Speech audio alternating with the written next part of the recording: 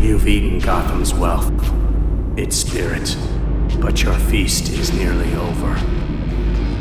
This isn't a blood hole. It's an operating table. And I'm the surgeon. Why aren't you laughing?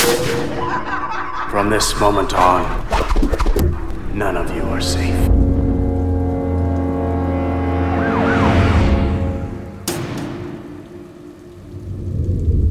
Welcome to the Batman Book Club, a podcast exploring the Dark Knight Library. I'm your host, Ryan Lauer. The Batman Book Club is a proud member of the Batman Podcast Network, hosted by Batman on Film. Just go to batmanonfilm.com, click on podcasts, and you'll find the Batman Podcast Network that has a whole list of other Bat-related shows that also like to dive into other nerdy subjects we all love to frolic about.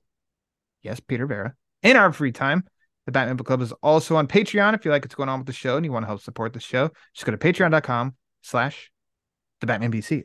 Now, thank you for listening to episode 141, Mad Love, the first ever Valentine's Day special here on the Batman Book Club.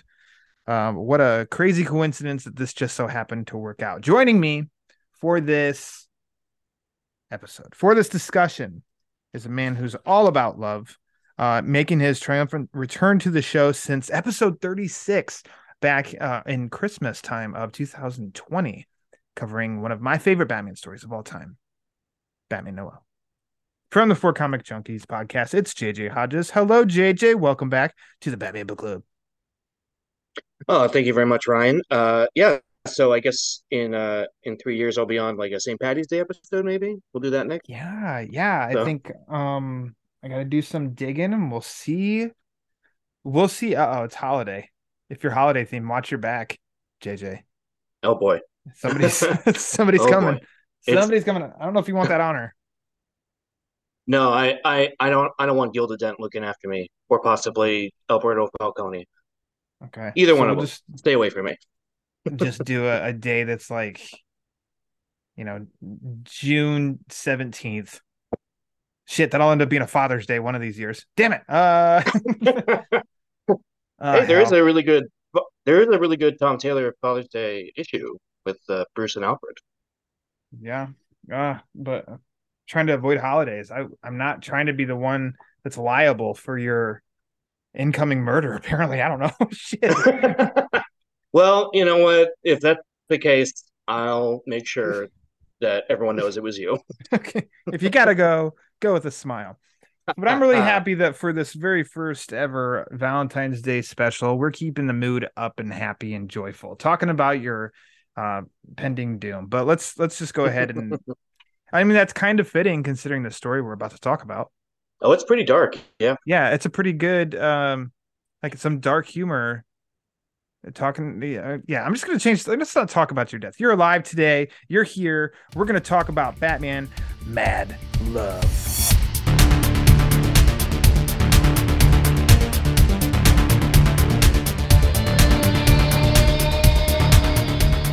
Now, this story, released in 1993, the end of 1993, written by Paul Dini, with a story by Paul Dini and Bruce Timm, art by Bruce Timm. You know this duo from Batman the Animated Series. The actual issue was the Batman Adventures Mad Love. It was a special. Released physically. It's been collected in multiple hardcovers. It's been collected in a trade paperback. Those collections are available on my favorite app of all time, Hoopla. It's available digitally as its own special. It's available multiple varieties in DC Universe Infinite Ultra. JJ, for this discussion, which version did you read?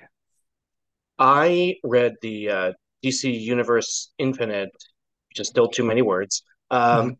Wait, DC Universe Infinite Ultra. Jeez. Oh, yes, I read Ultra. that.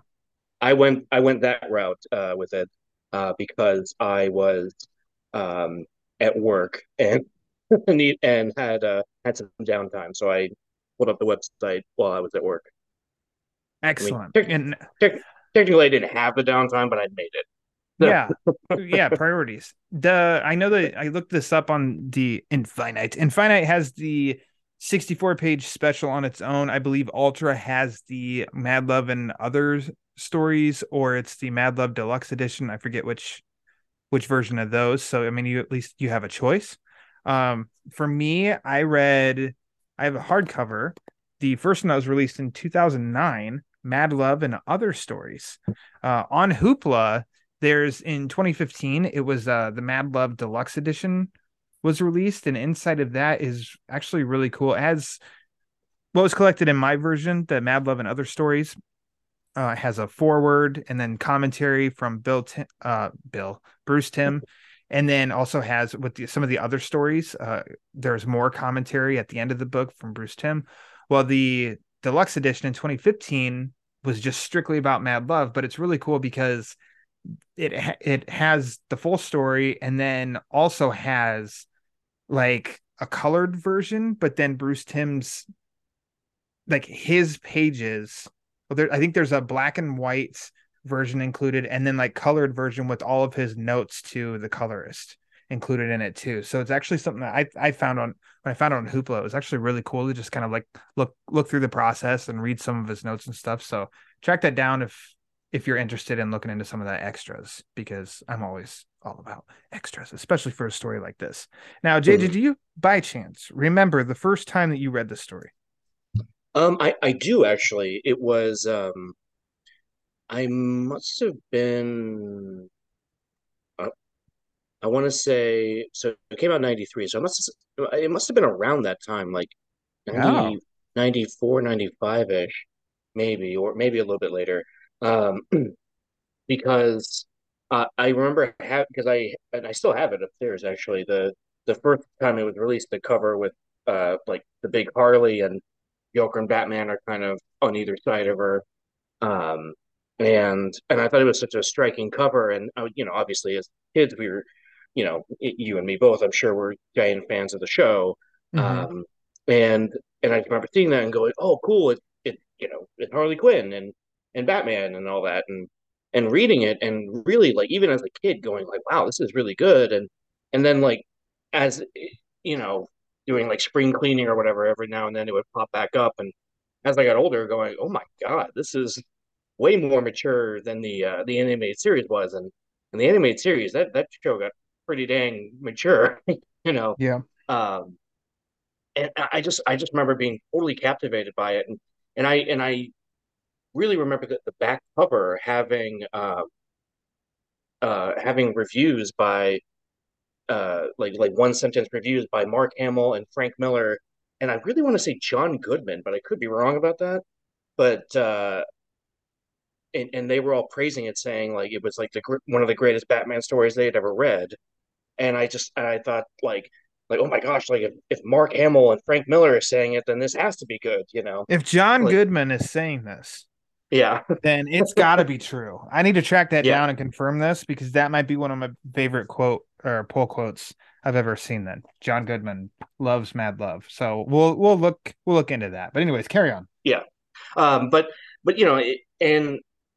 and I just remember thinking it was so cool that it was drawn just like the show, and so it made it that much easier to hear the actors' voices in my head when I was reading through it. And then when they eventually adapted it a few years later, I was always I'm sure we'll get into it a little bit, but I was always super bummed that they adapted it in the new Batman Adventures, because I really I love the new Batman Adventures, but like I felt the Batman and the Joker looked so much better in the animated series.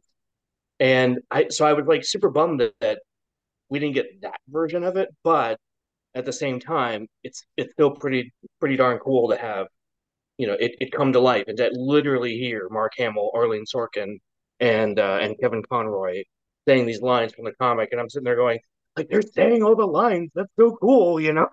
Mhm. See, I have difficulty nailing down when I read this because so I don't have the physical issue. Hmm. I this Mad Love and Other Stories that was released. It says in here that it was released in 2009. I bought it as soon as it came out, but it's like I knew this story already. Hmm. So I can't I can't pinpoint when I read this for the first time. It's completely, I don't know. I couldn't even guess. It's a story that I've always known. So I know I've said that, from small town, I didn't have like a comic shop nearby or anything. So it's not like I was getting comics monthly growing up in the 90s or anything like that. So it kind of blows my mind as I was sitting here trying to think about that of when did I read this for the first time? Because I know I didn't read it in 2009 for the first time. So I mean, epic fail on that part. I have no idea when I read this story. Yeah, So it's funny you mentioned in the 2009 when they re-released the book, yeah. because I remember going to my comic book store at the time, and because I thought I lost that one I was talking about, that Mad Love comic, and I was like, well, gosh, you're like, and at the time there was no DC Universe Infinite Ultra Extra Special thing. Infinite names. Exactly. So I was like, well, I'll go to them and I'll put it on my pull list and they'll order me a new one. And and then I found it like a few days later. Oh my gosh, here it is. Like I was wondering what happened to this, buried under something or another, who knows. Mm-hmm. And then it was like a couple weeks later when I went to the store and picked up my stuff. I think it was the same day. Oh, so that must have been 2011 then, because I'm pretty sure I got it the same day I got Flashpoint #5 and Justice League #1 when the new 52 started. And so they ordered it special for me. And and I remember they like pulled it out. They're like, "Hey, we got that for you." And I was like, "No, no, well now I have to buy it because Have to. I don't want to be a jerk and be like, well, I just found my copy, so I don't need this anymore because they went through some trouble and support small businesses and all that." Mm-hmm. So then I had two copies. Lucky. Lucky. Uh, Third question Yes, before we hop into the discussion on this book. Why Mad Love? I I've always had a special place in my heart for the animated series, and Mm-hmm. it and I loved that even younger, I recognized that it was it was written and drawn by the creators, right? Like by Paul Dini and Bruce Timm. Yeah. So it made it extra special because a lot of those I remember even as a kid the tie-in comics like the new Batman Adventures or Batman Gotham Adventures, whatever they were called. And same with like the Batman Beyond comic that was in conjunction with the Batman Beyond TV show. I never liked those. I was like, these just feel inferior to the actual show. So reading something like this, I was like, oh, this is written and drawn by the people. So it's going to be great. It's going to be better than your average, Batman adventure comic book. And I really loved that. And the story's just always stuck with me. I can't even really explain why, other than I I just have always loved Harley Quinn. And this story, there's something about, I remember asking this on my show years ago with my friend Corey and saying, what to you makes a great Batman story? And he said that he thought the villains made for a great Batman story. And I said most of the best Batman stories were tragedies. And in this case, this is both, isn't it? You get a really tragic origin for Harley Quinn, and even her ending is fairly tragic, or like I don't know, maybe bittersweet would be a better word.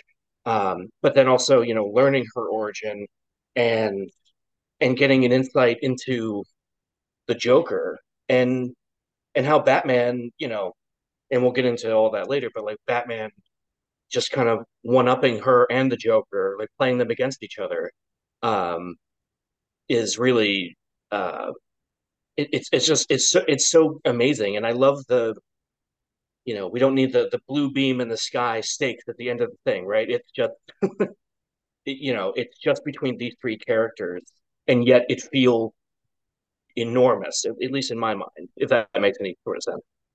Yeah.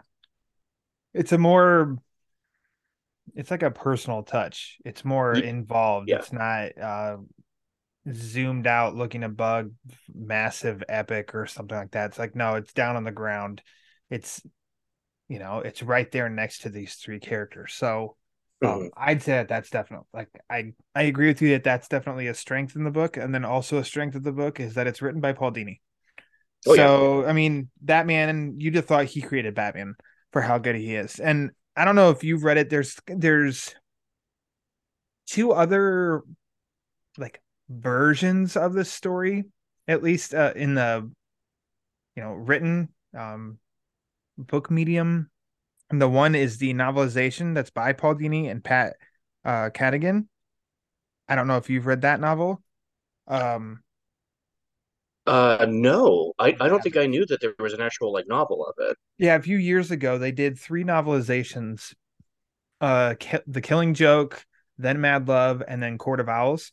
In Oh yes, which, okay, I did know about that. okay, But no, I didn't read it. Yeah. those three. Killing Joke wasn't very good, I didn't think. Mad Love surprised me because it expanded this story and it did a very good job of it, and it probably helped that it was with Paul Dini. Hmm.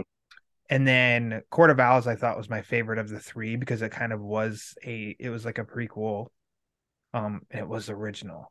It wasn't retelling the Snyder story. So those are two of those three I would highly recommend. And if you're a completist, then yeah, go ahead and get the Killing Joke one. But the Mad Love novel itself I thought was great. And then actually a couple years ago, uh, I'm gonna try the name. I looked it up, and what I heard was by Stepjen Sajic, Yeah. wrote and illustrated Harleen, a Black Label story, and that was my favorite book of 2019. I actually just reread that last month, maybe. Love it. Fantastic story. So if you need some more Harley Quinn, track down Harleen, whatever you do, because that is a great story. And it is, I mean, almost like a more mature retelling of Mad Love, but it definitely is its own thing as well. It's not a direct copy of that. It kind of goes for the same themes. And of course, Dr. Harleen Quinzel um turning into Harley Quinn. So those are recommended readings. Ta-da! So let's get started into this story because this story is definitely known as Mad Love is Harley Quinn's origin. Yep. I think and that's what's great too, is that it was so definitive in this team creating the story that I just kind of feel like that's her origin. Don't try something else. That is her origin. Um, and so I think this book is highly held in high regard for that because, I mean, as Dini had even said, like he did not have the idea of what Harley is, like what she is now, what she was in this story when she debuted in that episode of The Joker's Favor. Hmm. The forward here even said, oh, let's see. Version of Harley Quinn. Originally created Harley as a sideline character in the Batman the Animated Series episode Joker's Favor. Later, I saw in her the chance to tell a story about her past that would lift her up from being just another goon in a funny suit. The fact that Harley felt affection for the Joker was bizarre. Adding the idea that she had once been a therapist made it tragic. So you even commented about like good stories ending in tragedy and stuff, and that's the tragic element of this. Yeah. We will get to, because this is the Batman book club, we will get to Batman's importance in the story, even though this is a Hmm. Harley Quinn story. Batman is definitely key and crucial to the story. So without question, also it's called The Batman Adventures, Mad Love. So I mean, it's not too far of a stretch, but we'll emphasize him. But I know we're going to talk a lot about Harley and Joker. So why don't you go ahead and take it away where you want to start first? Well, I did want to comment that I have read Harleen and I really Mm-hmm. enjoyed that. Mm-hmm. I haven't reread it in a while, but I've been meaning to. I Worth ended up it. I bought it for my cousin a couple years ago for Christmas. Because I know she's a big Harley Quinn fan, and I was like, "Oh, like, you're gonna love this." And she ended up uh, we ended up. I think that was the same night that uh, my friend's ex-boyfriend showed up with like all kinds of different liquor that we ended up drinking.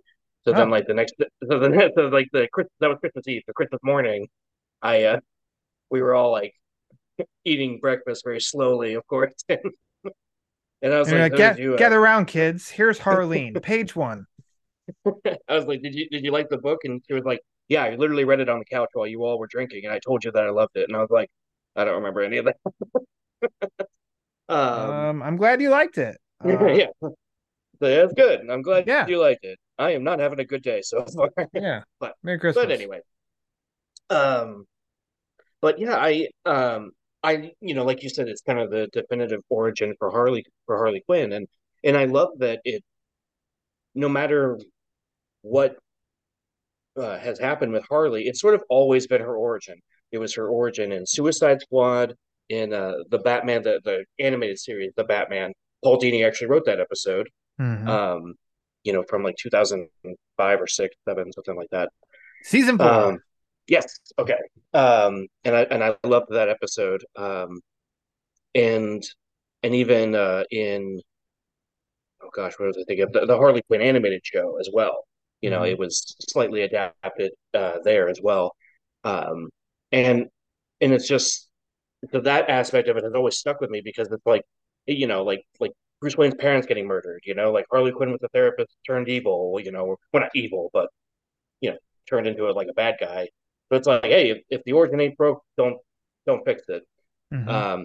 Because I have read stuff that, I think there was a book called, I think it was called Breaking Glass. It was like a YA novel a couple years ago, and I read about it, and I was looking at it going, like, it sounds kind of interesting, but you already, the Harley's origin's fine the way it is. This one was a little bit different. Her being like a teen activist, and Joker kind of got. I don't even think Batman's in it, to be honest with you, but I don't know. But I never read it. I just read about it. Regardless, but the character has always stuck with me, and I love the that the book does feel like an episode of the TV show. Like, Hmm. and obviously that was by design, but it it just has such a, like a, I don't know, it feels like it's always been there, kind of a feeling. You know what I mean? Like, that's Yeah, the that's the best that's part why I of. don't know when I first read it. There you go. It's And, always and been there.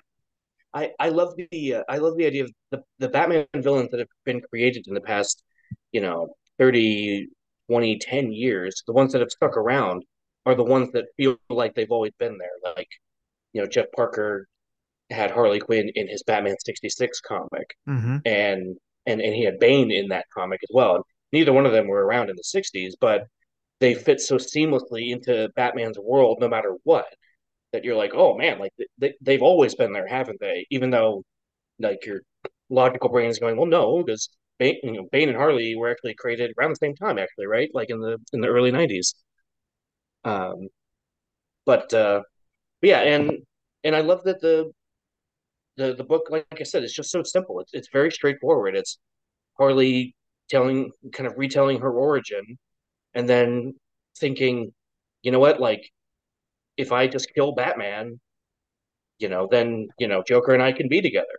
And it's just such a, you can tell the synopsis of the story in like two or three sentences, and then, but the story is just so layered and deep, and it's, like I said, it's stuck with me all these years, just going, man, like, it's, I mean, it's classic. I mean, that's the best word for it, isn't it? Yeah. And so a strength in it for sure is definitely that it feels like a continuation, or it feels like another episode. I mean, I know now we do have the episode, but at the time it felt like another episode of the animated series. You can hear it now. You can hear Mark Hamill voicing Joker. You can hear Arlene Sorkin voicing Harley. You can hear Kevin Conroy, RIP, voicing Batman. Like those, it's just great. I love that element because the art is lifted from the show.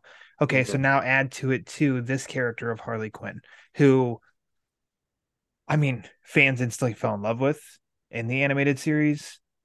She got, like, her role grew, and so she just became like a constant there with Joker. And Dini doubled down on her tragic backstory, in which what we get here now, before we even get the explanation of where, like, how it happened. This is like, this is my Harley Quinn. This is my favorite version of Harley Quinn. And I think Mhm. for every single reason that I like, the short little part that I just read that Dini forwarded, in the sense of there is something bizarre in how she can be obsessed and in love with the Joker, obsessed over him. Yeah. It's bizarre and how that can happen. The like before it even gets to that part, he talks about how, it's happened to me, it's probably happened to you. Um, you will meet that one special person who will put their fist through your heart.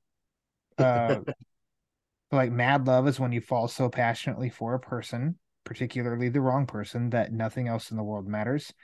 Um, like that's the basis of this Harley. And it's fascinating to me, not because of like that he showing Joker being entertained by her, and you can see like in his way of like I think he does love Harley Quinn. And Mhm. then the times that he can like, as he does in this book, like he's done with her and he's over her. And then she is like sad puppy dog of like, oh, she disappointed him. And then he can flip it at times. And when she's like had enough, she's like, no, I'm through with you and I'm done. And we saw this in the animated series too. Like when she basically cuts that cord from him and is off, that's when he becomes infatuated with her. So it's like this really strange back and forthness between the two. And then when they are together and are getting along, they do complement each other so well that it's just like Dini, he nailed a relationship for that show that I think is kind of everlasting. Harley has gone her own direction, probably the past 10 years or so. Mhm. Jimmy Palmiotti and Amanda Connor both have done their version to massive success, and that's kind of where Margot Robbie's Harley Quinn is right now as well. Um, I find that part fun, but I think the strength of Harley is definitely in her relationship with Joker. We don't see happy fun times with the two in this story. No. It, instead, it's like yet again, there's a booby trap that failed. It was too Joker's idea and plan at the dentist office, opening at the dentist office for Gordon. It was too simple for Batman, and Batman foiled the plan. And then Joker's just stressed out because he's burned out because he just can't think of a plan to take down Batman. And he's had enough with Harley because Harley's just kind of pushing it, and he just drags her down the warehouse and gives her the boot. And that's where she, like you said, she's like, it's Batman. It's always been Batman. So she needs to now think of how to remove Batman from the equation. You know, Yep. sorry, Go go ahead. ahead. No. You got Uh, uh, it. Yeah. Okay. um, I, I, I really love that aspect of the story too. Mm-hmm. In this being, again, the origin of Harley and early days Harley, really, I love where the character's gone. But yeah, there is something great about the idea that she was, she was just this like lovesick puppy dog that got manipulated by the Joker, and I love the idea that she needs to blame somebody, and who's to blame for all the bad things that have happened to her? Well, obviously The it's not the Joker. Batman. Yeah, so it's like it can't be the Joker. She loves the Joker, so it has to be Batman. And and I love rereading that and just feeling like you just want to go, oh honey, like was it that How I Met Your Mother episode with Katy Perry? You know what I'm talking about? Oh my Where goodness.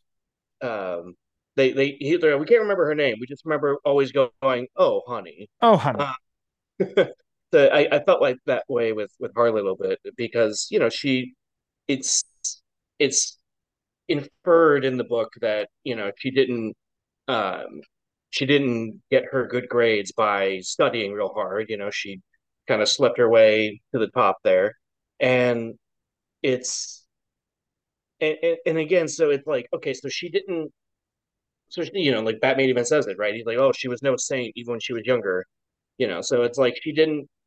She was probably smart, but not like super smart. Like she could, so she could be manipulated by the Joker. So there's a believability to that story that I really enjoyed. Feeling like okay, like like you said earlier about Paul Dini. It's like we all know somebody that's been that has put their fist through our hearts. And I think if by the same token, we also know somebody who because I feel like I've watched it happen with friends I know, not just women, going, like, like this guy's kind of a jerk, or this girl's kind of a jerk, and they're like, no, it's fine. Like, oh, they're not like that when you're not around, kind of a feeling. And it's like, oh, honey. Um, I'm trying to think what else can add to that. It's just, I think there's something about, I mean, the core of this is like the mad love as Dini's going for, and the manipulation of Joker and why he seeks out this particular person as his project, essentially. Mhm. And I mean, that's what our backstory is. And I mean, but that's Harley right out of school, goes to Arkham. And of course, as when you're younger, you are walking with purpose.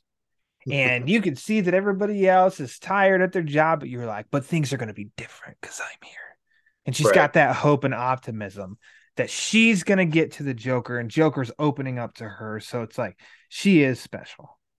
She's going to crack this code, make a name for herself. This Dr. Quinn. Uh, all of that adds up. All these things that he's sharing with her.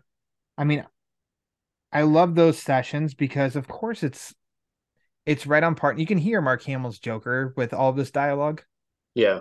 and it's such a true element to the character of manipulation. Hmm. That's a key factor of Joker is his manipulation as well as his chaos. He's very methodical in manipulation. That's the Joker that I believe in, at least. Yeah. Or character trait of him that he just, I don't know. And I love the going back and forth, origin to present, throughout the story till you get the whole thing, and it does flow well. There's no hiccups. It's not taking too long to get there. It's not twisting and turning like it is. It's so crazy to me that it can be so kind of like blunt, but not uh but still like heavy. Yeah. But like in a fun way, not like a heavy way of just like, oh my God, I had to put the book down because I just couldn't keep going. That sort of way. It's like just Right. so much weight to the story, but yet it's not trying to overreach either. Especially with characters in a world that's already established at this point. Like the Hmm. series had already been on for over a year. By the time this comic came out, so it's like they had their hand, you know, they'd already kind of like at that point, I feel like definitely perfected their craft of this Batman world. So all they could do is really screw it up. And instead they elevate and make maybe one of their most popular pieces of that whole world in the medium that they weren't even doing. Like they weren't messing with the comics.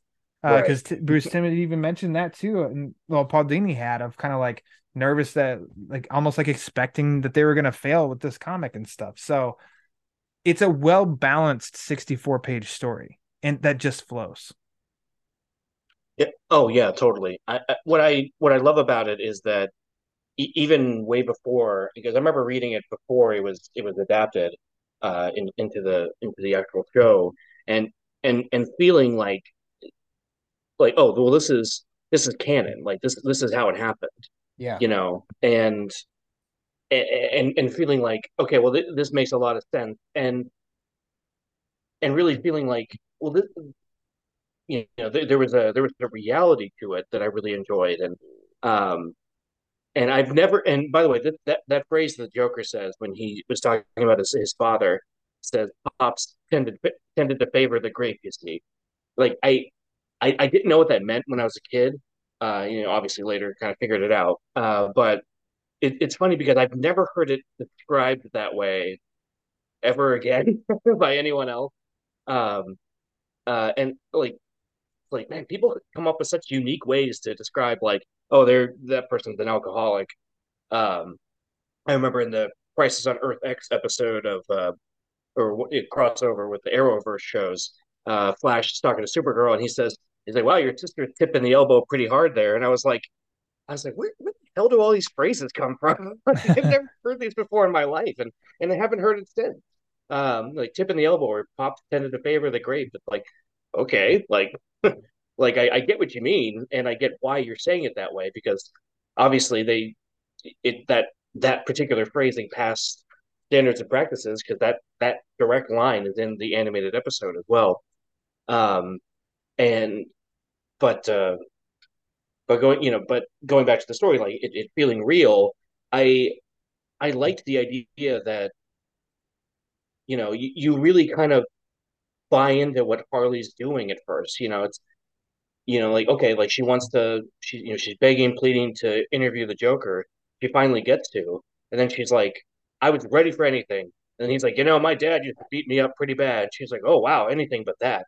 Mhm. And and I remember reading it at the time, feeling like even then going, "No, he's lying," like Yeah. uh, because again, I don't think I knew it at the time. I don't think I had read Killing Joke when I was like 8 or 9 years old, but so I hope I didn't.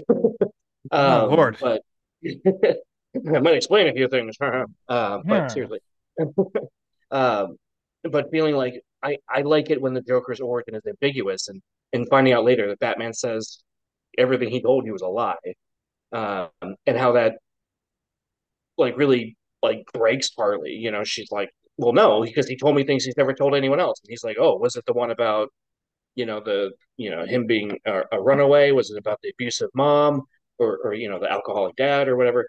And and again, just feeling like, and then like reading it, going like, I think he's lying. None of that happened to him.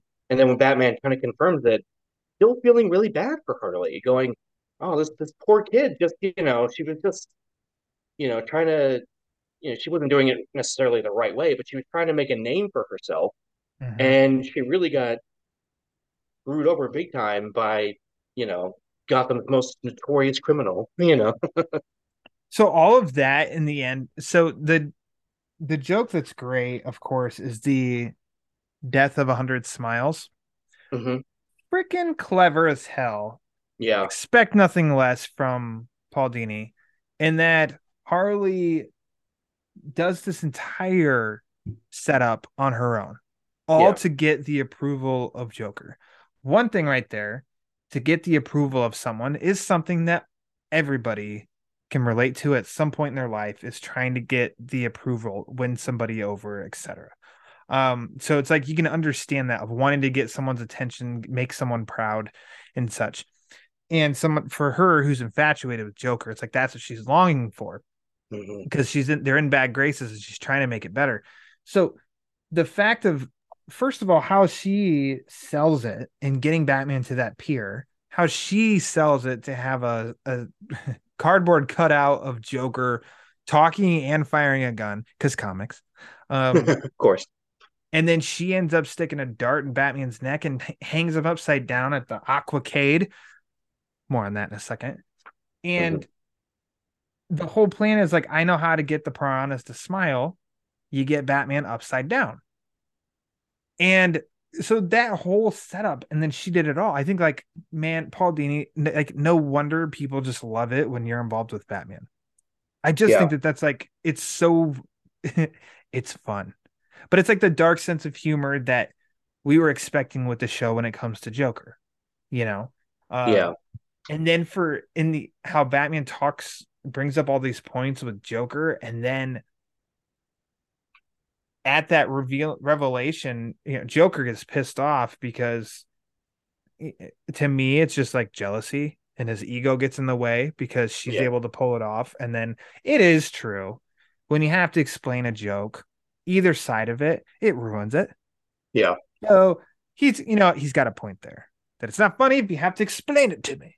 And a classic battle of Batman and Joker, in which Batman then uses it. And I love this part so much, and how he does tell Joker, confesses that, basically, like, I want to get the words fully correct, and what he says to her of, she almost had me, arms and legs chained, my belt gone, dizzy from the blood rushing to my head.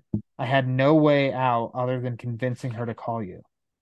I knew your massive ego would never allow anyone else the honor of killing me, though I have to admit she came a lot closer than you ever did. Puddin'. And can't you hear Kevin Conroy with the put Uh, line? so good. And that was the thing with Kevin Conroy is that he could say one word, like literally one word as Batman, and Mhm. it would have like five layers to it. I mean, he was a classically trained actor, of course, but and something like that where he's like he knows he's pushing his buttons and he knows he's pissing him off, and he's Mhm. just having the time of his life. Um, and even same with Harley earlier when he laughs at her, and it's so funny. Like it's slightly off topic, but so um, like a lot of us, I collect a lot of Batman Funko Pops and action figures, and I have them just a lot of them displayed in my living room. And my daughter, who's 3, I don't know where she got it from, but she'll start asking me like how this character laughs. How does this Batman laugh? She'll point to like the White Knight Batman. How does he laugh? She'll point to like the Three Jokers Batman. How does he laugh? And she points to like and I try to go ha ha ha ha ha, whatever. I don't know. I'm just like trying to play along with her. But well, when we get to the Batman who laughs, she's like, how does the laughing Batman laugh? And I'll try my best to imitate Conroy laughing at Harley. Hmm. The just and I love that she's like, I don't think I've ever heard you laugh before. That's really scary. And you know, it's Dad, don't laugh anymore. it's but uh but getting back on topic, it's just so funny thinking like um on that well on another section on that is thinking, man, I would have loved it if Conroy got to play the Batman who laughs. I'm super bummed that he never got that because I think he would have had a blast with it. But regardless, so I think about when I think about the Batman Who Laughs, I think about Conroy from this comic and from the episode, just laughing so maniacally and scaring the hell out of Harley, and thinking like, man, like he like Batman for it's the best time. It's also part of like what makes the Batman story great. When Batman can just be badass without even having to do anything really. Like he's just hanging upside down. He's about to die, and then he's like, I know how to get out of this. There's one way out of this. And then Uses even his like late wits, exactly. his biggest superpower. And even when the Joker tries to get away from him and lands on the train, which is like physically impossible, but it's still a cool visual. You know Um what? You better suspend disbelief right now, JJ. but I've always loved it, when Joker's just laughing, he's like nah, nah, nah, nah, nah, and Batman's just behind him. He's like, oh yeah, by the way, I'm here. I've been here the whole time.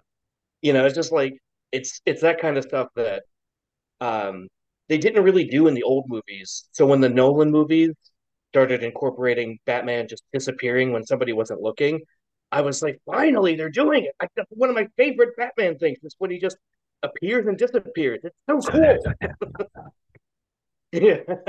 And you're gonna love me. Um, so yeah, I mean, just I agree with you. Capping off of like that, I think is such a strong moment at the end there because in the end, it does reinforce how I think Batman's fully telling the truth. He's using his wits to get out of the trap from Harley, and then he's Hmm. using it. That's his weapon to trigger Joker. Yep. But I've always believed that like he's telling the truth there too. Hmm. Of like she really did almost have me. I was Yeah. chained, blood rushing to my head. I was getting dizzy. There was no way out other like if his mouth was covered, he'd have been doomed. Right. So I think it does reinforce of like, and you end up feeling sympathy for Harley Quinn. At least I do. Through all this, I never saw her as this, this freaking villain, take her down or anything either, because it's like she's a perfect case of Batman sees her and he does see a chance at redemption, Yeah. a chance at she can be cured. She's just stuck in this web that the Joker has her in. And I think that keeps at least this version of Harley Quinn, like that keeps her interesting and that keeps her, um, I think like endless possibilities in a way. with her Yeah, stories. And then I mean, and I'm not even talking about, of course, the Arlene Sorkin's performance of like that did a huge part in it too, because sure. that's the voice that, reading this, I heard her voice Right. in doing this and everything. So I think that redemption, I mean that not redemption, but at the end that revelation of like that she almost had himself, I think it just plays on so much, it speaks volumes. And so that's why I really think that's a great moment at the end. And then of course the end, the big, oh my gosh, is like you think that Harley has seen the light, and then Joker gets one last little hook in her with another, with a little flower in a vase, kind of how he got her the first time. Right. It Right. says feel better soon, Jay. And I love all of that as she's just, like I will, and how did it feel to be so dependent on a man that you'd give up everything for him, gaining nothing in return? It felt like, and then she sees it, like it felt like a kiss, and it's like, ah, here we go. Yeah. Round and round we go. It's that that that kind of like you just want to like shake her like he's bad news. What's the matter with No, you? what are Like you doing? you know and because I know because we've all known somebody like that. We've all been that person. Like I remember being in high school just being just like I don't know, like just stupid. And like a girl could look at me and go, "Hey, can I borrow a pencil?" And I'd be like, "Oh my God, I think she loves me." You can have Like, all my pencils. say it's okay. I know we're not supposed to use pens in math class, but I will use a pen because you can have my only pencil. You know? Yeah, yeah, Um, exactly. but it does make the story really tragic in that way, and again, believable. Um, because it's not a feeling of and like I said, I like that Harley's kind of gotten away from that, and Harley's kind of her own character now. Like I remember Sam Humphries, when he was writing Harley Quinn, he said that he always thought of her as like Bugs Bunny, like you could put her in any situation and she'll fit. And I always thought that was kind of a fun way to describe her. And when I was rereading this, I thought, what, that's really funny because I definitely think of her that way now. Like she's definitely like the DC equivalent to like excuse me, equivalent to like Deadpool or something. Hmm. But um, but I do have a soft spot in my heart for when she was the Joker's hench girl, and she was at his beck and call, and because there was something kind of cute and fun about her, like that episode you were talking about before, Joker's Favor. Um, she gets a lot to do in that episode, and I love when she tries to like get away from Batman, and he handcuffs her, and she says, "Oh boy, what beauty school is looking kind of good right now." Like she's Yeah. always had these like fun little bits, and I just I and I remember thinking like man, like what a great character, and to see where she is now, that's awesome too, from like a feminist point of view, like standing up against your abuser, blah blah blah. I'm not trying to downplay anybody's story there, but I love all of that. But there is kind of the soft spot for the origin story, for the yeah, like when she was just you know madly in love with the Joker, and I love that the first episode of Harley Quinn really showed that, right? The Hmm. animated series when she was locked in Arkham, and she was like, any day now the Joker's coming to get me, and like Yeah. and like months go by and he doesn't, and it was that kind of story where I remember watching that going, man, like I love that they're acknowledging that there is this troubled history with the character. It makes perfect sense, and it just because there's like we've been saying, there's a reality to it. We all either have been that person, know that person, whatever. That's just you just want to hit him on the back of the head and go, dude, like you're in a bad situation. You got to get the hell out of here. Um, and who would have known 30 years ago that this is where Harley's journey would have come? I definitely wouldn't have. Yeah. But and that even leading to like her friendship with Poison Ivy and all that stuff, which has also been really great. Um, and it just goes to show how much, like you were saying about Paul Dini, he might as well have created Batman because he knows not just Batman but the world so well that this character can transcend the animated series into the comic books and then into, live action, into the video game, and it's almost weird if she's not involved. Like when they announced the Joker sequel, and they said, I'm not 100% sure how to say it, Fale Adu, I guess. I don't know if Like I'm saying that fully right. ado, fully ado. Sure. I Sure, didn't take French sounds in good. high school. Wee wee. Yeah. So, which I guess translates to Madness for Two. And so, of course, we're all like, oh, it's going to be Harley Quinn. Like, they're going to do her story in the Joker sequel. That's kind of cool. And so I'm looking forward to how they include her in that in whatever way. Um, just like I loved, I mean, Suicide Squad. Let's face it, it's not a great movie, but I loved Margot Robbie the way she played the character because she felt like she just jumped out of out of the animated series, right? Mm-hmm. And it was like, oh, okay, that's Harley Quinn. Perfect. I'm excited. I'm on board. And again, it's you know feeling that reality to it. Like, okay, like I get where this character's coming from, and I'm glad that she's grown past it. But but still having these stories around, I go, man, like I do kind of miss that this is where she started. You know what I mean? Oh yeah, I did too. This is more my jam than damn, like I said, the Palmiotti and Amanda Connor's version, but I'm not gonna sit there and like crap on that either. Because I mean the I was reading that for a while and I was entertained.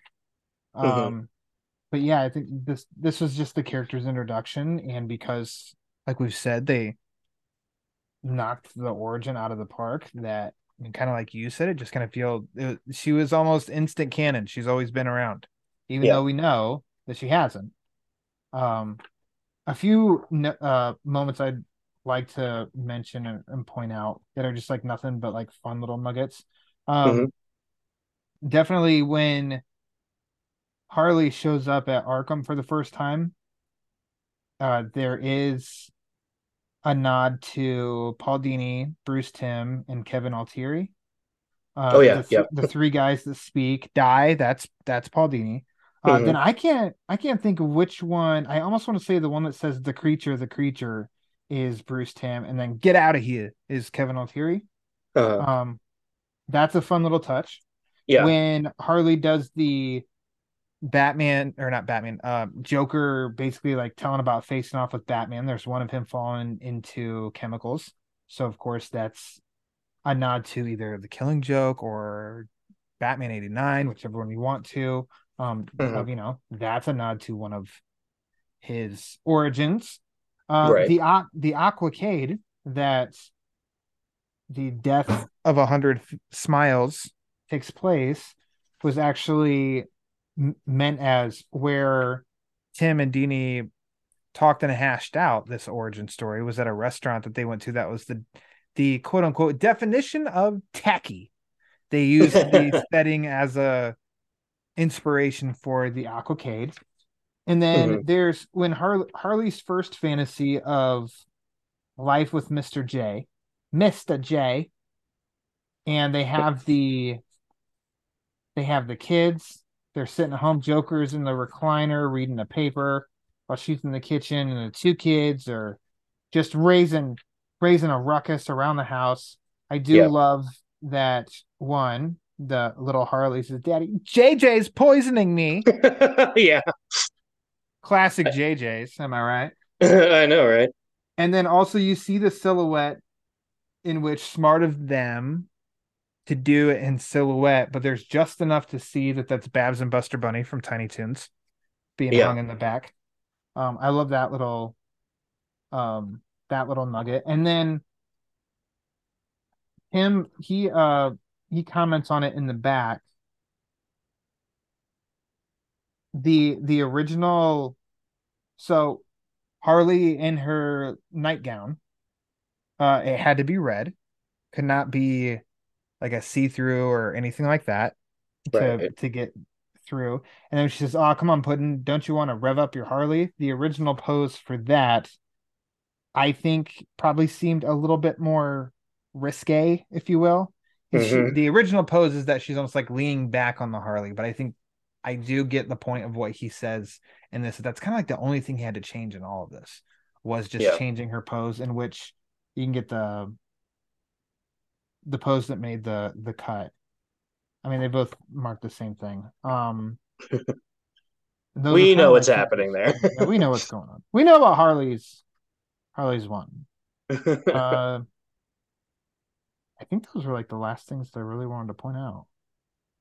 uh, it's funny you mentioned JJ's poisoning me because it's the first time that JJ's been mentioned in in animated Batman. Because in Mm-hmm. Batman Beyond Return of the Joker, he called the Tim Drake Joker JJ.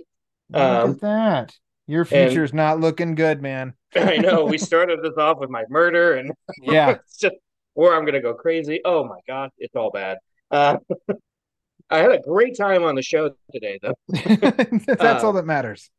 but I will say that I love the way the book does the her fantasy, and like they have the Batman head on the wall. I think it's really Yeah. funny. Um, I always like that because in the first Suicide Squad movie, when they see visions of what they really want, because Harley had said normal setting on the dryer, and you see her like in her vision hitting normal, and she looks like a normal person. Jared Leto looks more like himself as opposed to the Joker, and they have a little family.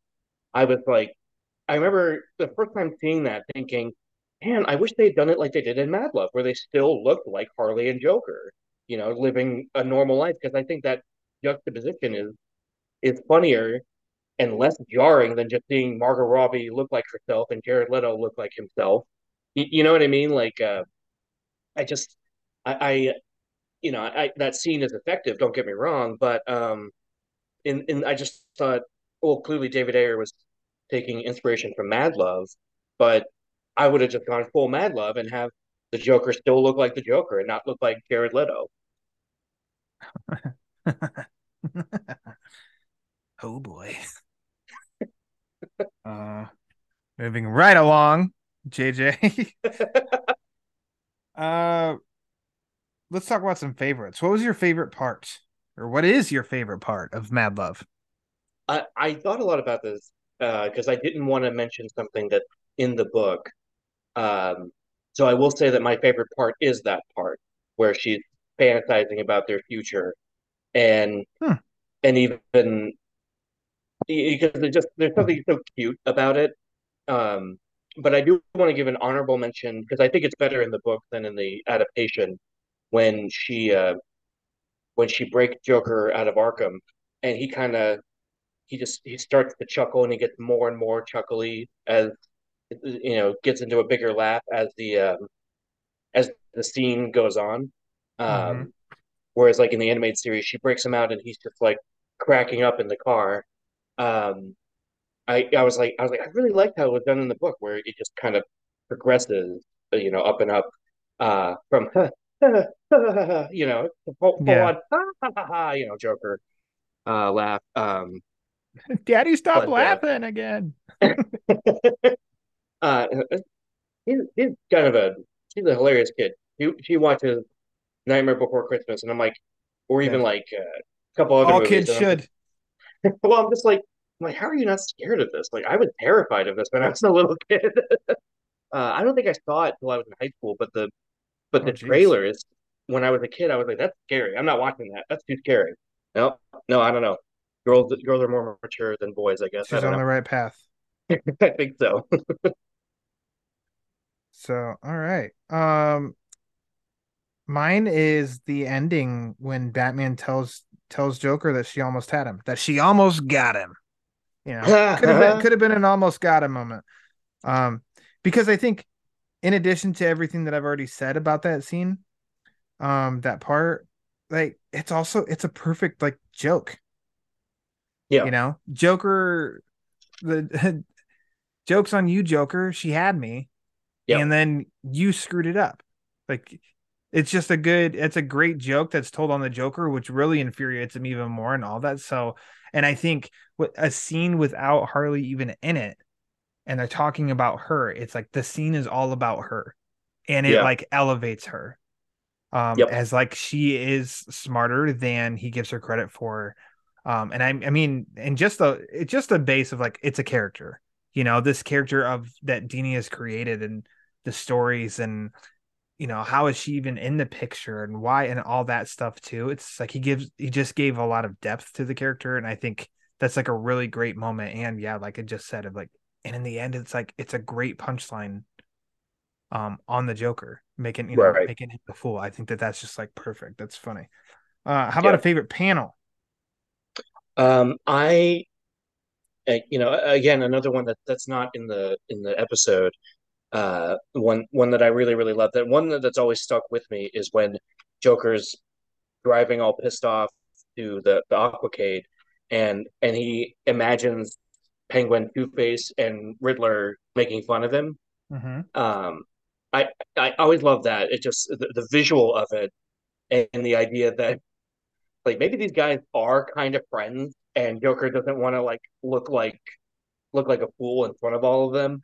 Yeah. Um, I think is so cool and clever. And again, like I kind of wish that had been adapted into the show. Wouldn't that be cool to hear Paul Williams, Richard Mole, and John Glover saying all that stuff?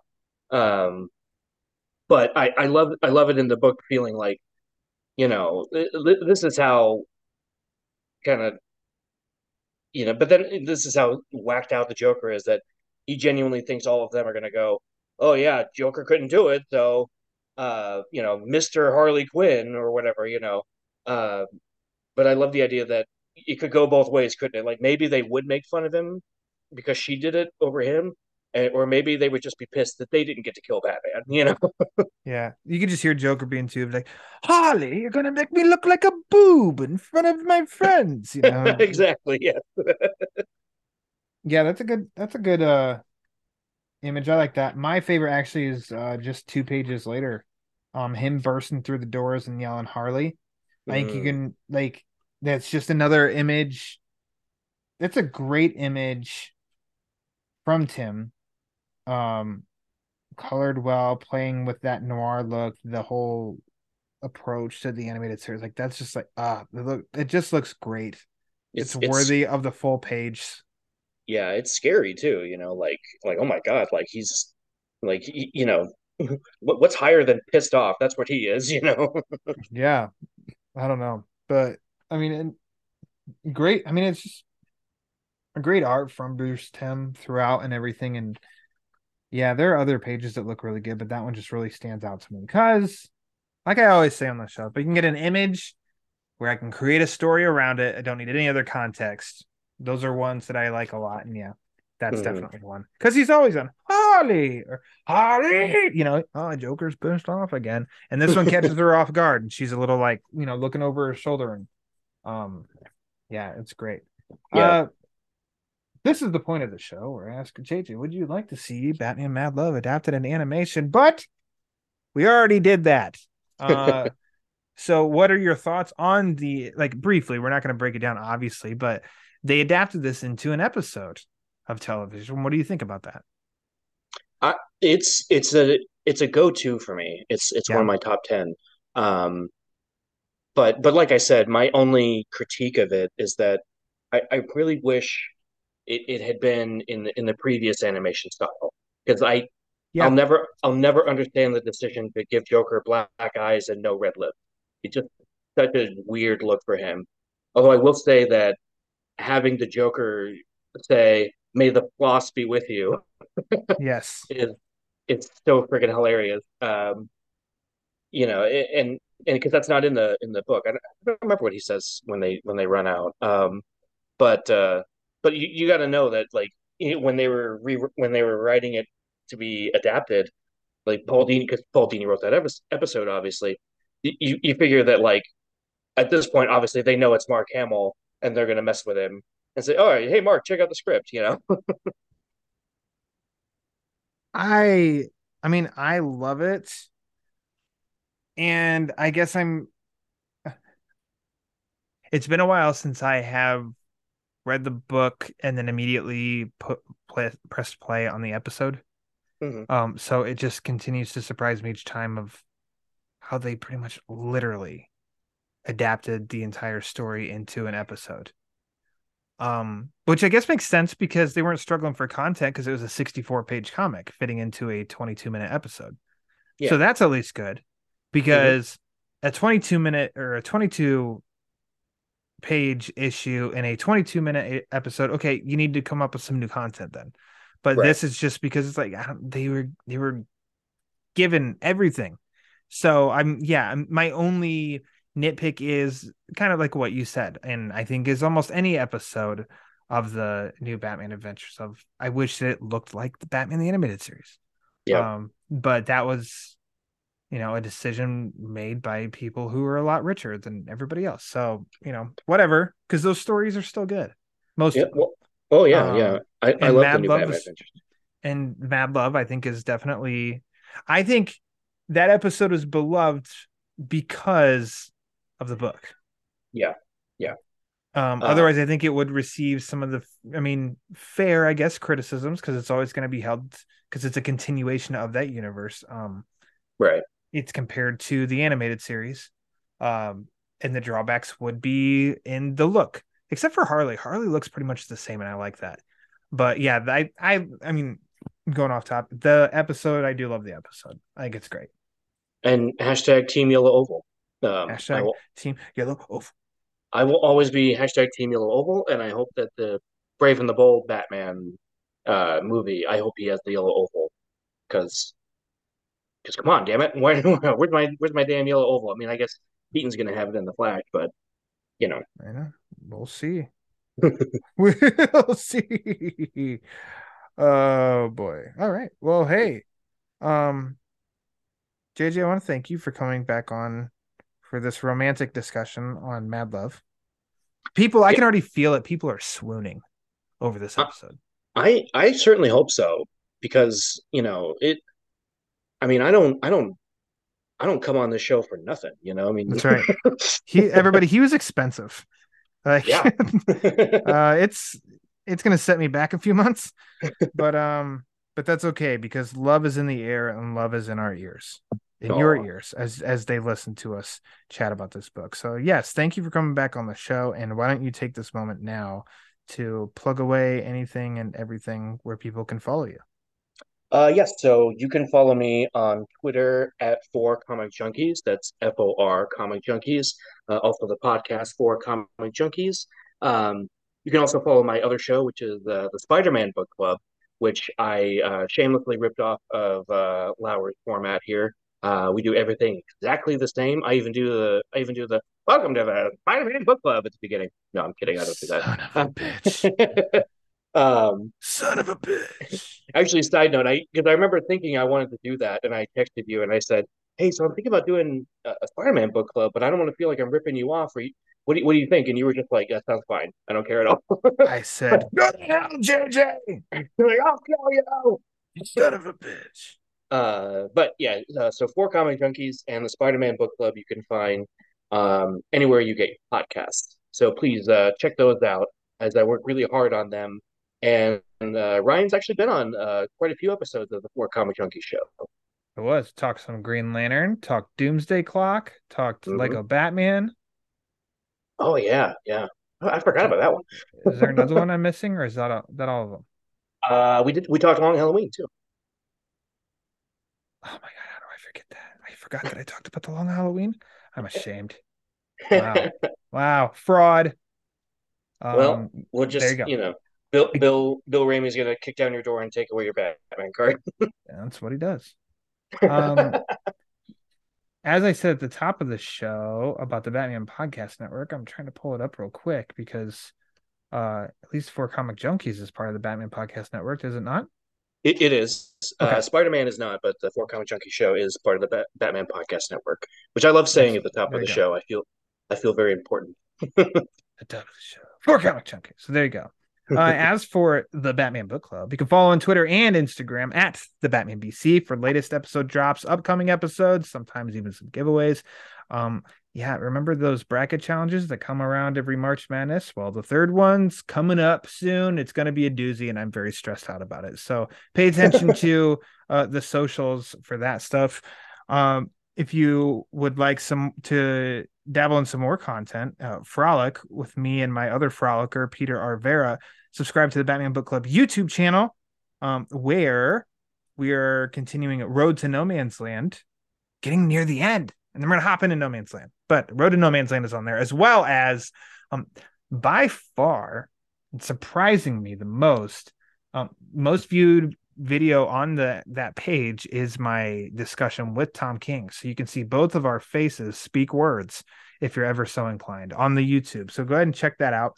If you want to write into the show, you can do that, thebatmanbc@gmail.com. And if you want to support the show, there's a variety of ways you can do that. Patreon.com/thebatmanbc, tpublic.com. Type in TBBC for the Batman Book Club. And if you want to support the show and you don't want to spend any money at all, it's 100% A-okay.